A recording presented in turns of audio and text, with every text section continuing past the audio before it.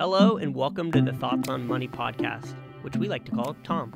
I'm your host, Trevor Cummings, a partner here at the Bahnsen Group, and we're recording live here in Newport Beach, California. This is the podcast where we have an audio version of our weekly commentary, and this week we're going to be talking about the article, How to Enjoy the Fruits of Your Labor. I'm going to tell you something right now that you would possibly never guess. Sometimes I have to encourage clients to spend more money. Wow, that sounds antithetical to most of the things we write about on Tom, because don't we write a lot about save, save, save? But guess what? There's a huge fear among retirees that they're going to outlive their money. This is not my opinion. This isn't anecdotal from my experience. There are countless surveys, I include one of them, the Transamerica Center of Retirement Study, that shows 23% of the people surveyed were actually fearing that they would outlive their money. Now, I will say this about fear. Sometimes a little bit of fear is good, right? It'll instill this ambition around saving, planning, and just being prudent in general. But sometimes too much fear can be crippling. And that's kind of one of the things that we step into the article to talk about today, this idea when fear becomes paralyzing. Now, I'm not surprised that people are scared to spend money. And let me tell you why I'm not surprised. A lot of the clients I meet with, I kind of tell them, there's a theme. A lot of them have lived a life where they spent less than the average person and they saved more than the average person. So they've transitioned into retirement with a nest egg that is healthy. And that nest egg definitely has enough resources to cover them throughout the rest of their life.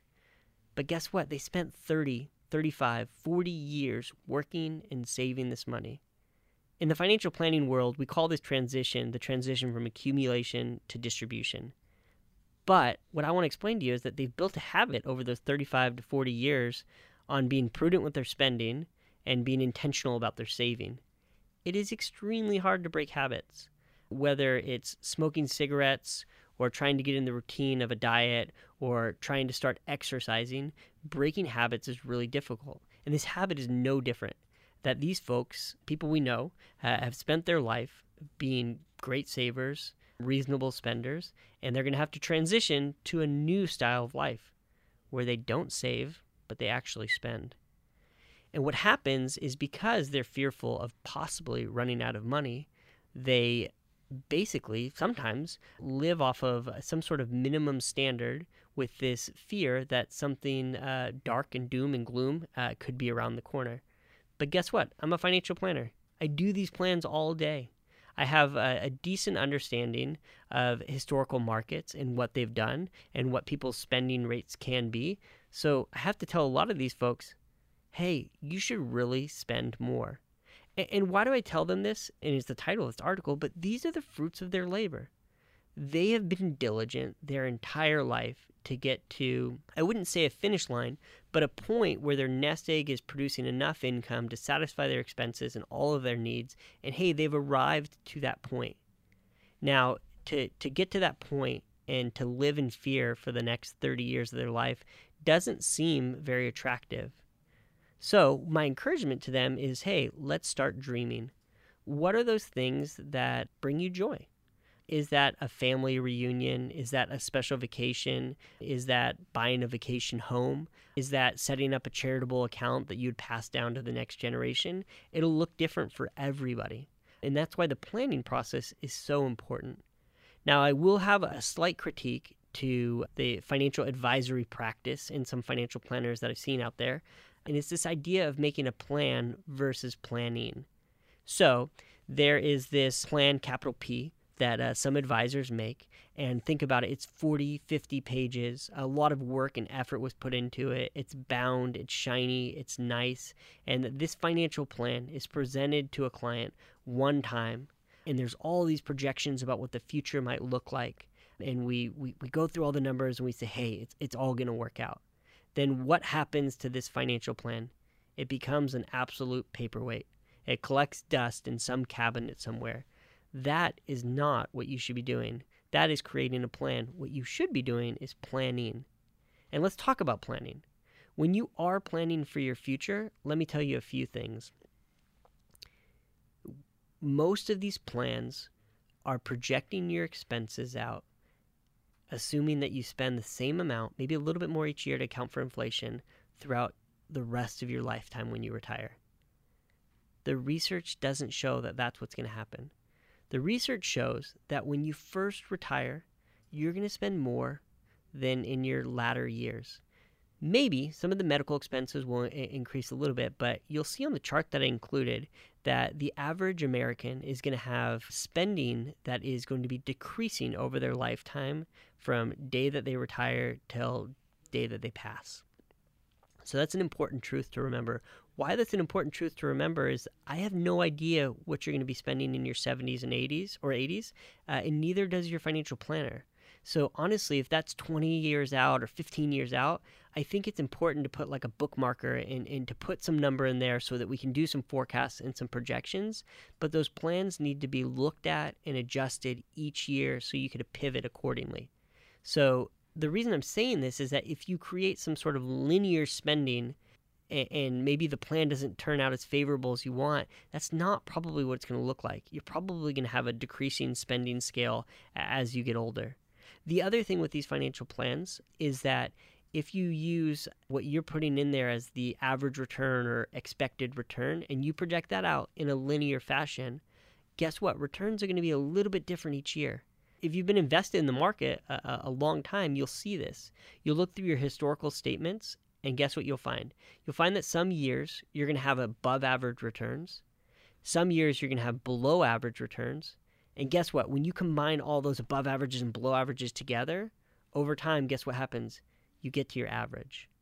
And I just want to put some statistical proof to that. And I included this in the article, but if you look at the S&P 500, just as an example, from 1928 to 2017, that's 90 years. You'll see over those 90 years, the average return was somewhere around 9.5%. Average return, 9.5%, 90 years. Now, here's a question for you. That's a long time period, 90 years, right? And we're talking about an average return of 9.5%. In those 90 years, how many times was the return actually between 8 and 12%? I'm using a pretty big range, but I'm trying to kind of get around my average. If my average is 9.5, I'm saying how often in those 90 years was the return between 8 and 12%? Out of those 90 years, that only happened 4 times. What does that tell me? It tells me most years I'm going to have above average returns or below average returns. And when those culminate together, that's where you're going to get that average number. Why is that important to you?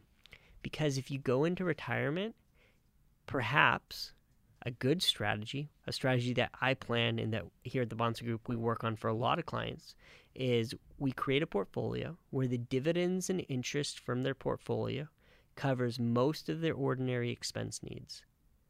That way, regardless of market behavior, you're somewhat covered by using the dividends and interest to cover your ordinary expenses. Now, there's going to be some extraordinary expenses. What might those things be? Those might be your dream things. And those dream things might be funding your grandkids' college, or taking a special cruise with some loved ones, or making a special charitable donation. It's going to look different for everybody. But from a planning perspective, here's something you might do. In those below average years, 2018 was a below average year. You might not incur any of those extraordinary expenses. Guess what? 2019 is looking like it could be an above average year. So what might you do in an above average year? You might take that extra return that isn't common to every year, and you might shave off some of those profits and use those for those extraordinary expenses. And I always like to re-explain this. Remember, when we talk about returns, like we were talking about a total return of 9.5%, right? The returns are always broken into 2 different parts. This is how you get to total return. You have one part, which is appreciation, and the other part, which is income. And what I describe in the article is that if you're building a portfolio that's focused on dividends and interest, what you'll find is that the income is much more predictable than the appreciation. And again, this isn't an opinion. If we go back to the S&P 500 and we look over the time period I included in the article, so we go from 1960 to 2017, and in the S&P 500, over that time period, the price depreciated 16 years. So out of that time period, out of those 54 years, 16 of the years, the price depreciated year over year. Again, total return made up of two parts, appreciation and income. The dividends on the S&P 500 over that same 54 years, the year over year only decreased 6 times. Again, I'm making that point that the income has more predictability than the appreciation. So what do we gather from that when we're doing planning? Hey, if we marry the income to our ordinary expenses and the appreciation to our extraordinary expenses, we can live out some of those dreams that we might have thought were never possible. So that's the idea of making a plan versus planning. Planning is all about this idea that we're going to look at it on a regular basis and we're going to pivot accordingly. And in those favorable years, we're going to do some extra stuff that we've always dreamed of. I close out the article with this idea of it all goes back on the box. I heard a sermon from a pastor once, and he was referencing a book by John Ortberg, and the book is called When the Game is Over, It All Goes Back in the Box. And the point the book was making, and also the sermon was themed on, is that all of us, we know that our years here on earth are limited, and at some point our tour of duty is going to be done. We don't take any of our things with us. So there's kind of a joke that people say that they want to bounce their last check before they step into the grave. So I think that's taken to an extreme and not something as a planner that I would encourage. But on the other end of the spectrum, you'll see that many studies will show that folks at some level of affluence do have a longer expected longevity. So that leads me to believe that a lot of my clients are going to live into their 90s. And let's say that they had children when they were in their 30s. What that means is if they don't have a plan on how to do some of this passing down of their wealth during their lifetime, what very well might happen when they pass, their children that are in their 60s and probably already well prepared for their own retirement will be inheriting this wealth that could be somewhat superfluous. So I'm not saying that that's meaningless for that to happen, but I'm saying how much more meaning and fulfillment might somebody get if they do some legacy planning and they think with their advisor of some ideas on, hey, what can I do over the rest of my life where I can really maximize the utility and joy I can get from this wealth and be able to see some of these things play out, like sending a grandkid to college or some of these other things that we talked about, maybe organizing and funding a family reunion. These are the type of things that I think people would gain a lot of joy from. And I'm going to go back to the beginning of this article to kind of bring us full circle. This is all about saying, hey, if you've got a plan in place and you've done all your due diligence with your advisor on like appropriate spending strategies and distribution plans and all of those things, then you really should shift to this legacy planning. And this legacy planning should help you to find out what you can do with your resources. And it really should diminish some of the fear that a lot of retirees have of this concept of possibly outliving their money. So this is a great conversation to have with your advisor and to get an idea of, hey, what does my trajectory look like? What are these forecasts? And help to settle my expectations. What are some of these dream things that I can do or that I can't do, or how could I modify some of these dreams to work? Those are actually really fun conversations. So I will end with that, with an encouragement for you to set up some time with your advisor and to do some of this legacy planning. Don't think you'll regret it.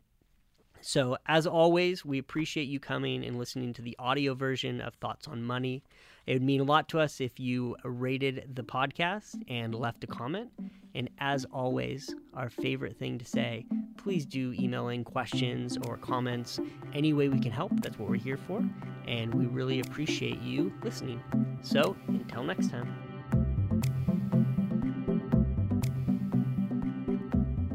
The Bahnsen Group is registered with Hightower Securities, LLC, a member FINRA and SIPC, and with Hightower Advisors, LLC, a registered investment advisor with the SEC. Securities are offered through Hightower Securities, LLC. Advisory services are offered through Hightower Advisors, LLC. This is not an offer to buy or sell securities. No investment process is free of risk, and there's no guarantee that the investment process or the investment opportunities referenced herein will be profitable. Past performance is not indicative of current or future performance and is not a guarantee. The investment opportunities referenced herein may not be suitable for all investors. All data and information referenced herein are from sources believed to be reliable. Any opinions, news, research, analyses, prices, or other information contained in this research is provided as general market commentary. It does not constitute investment advice.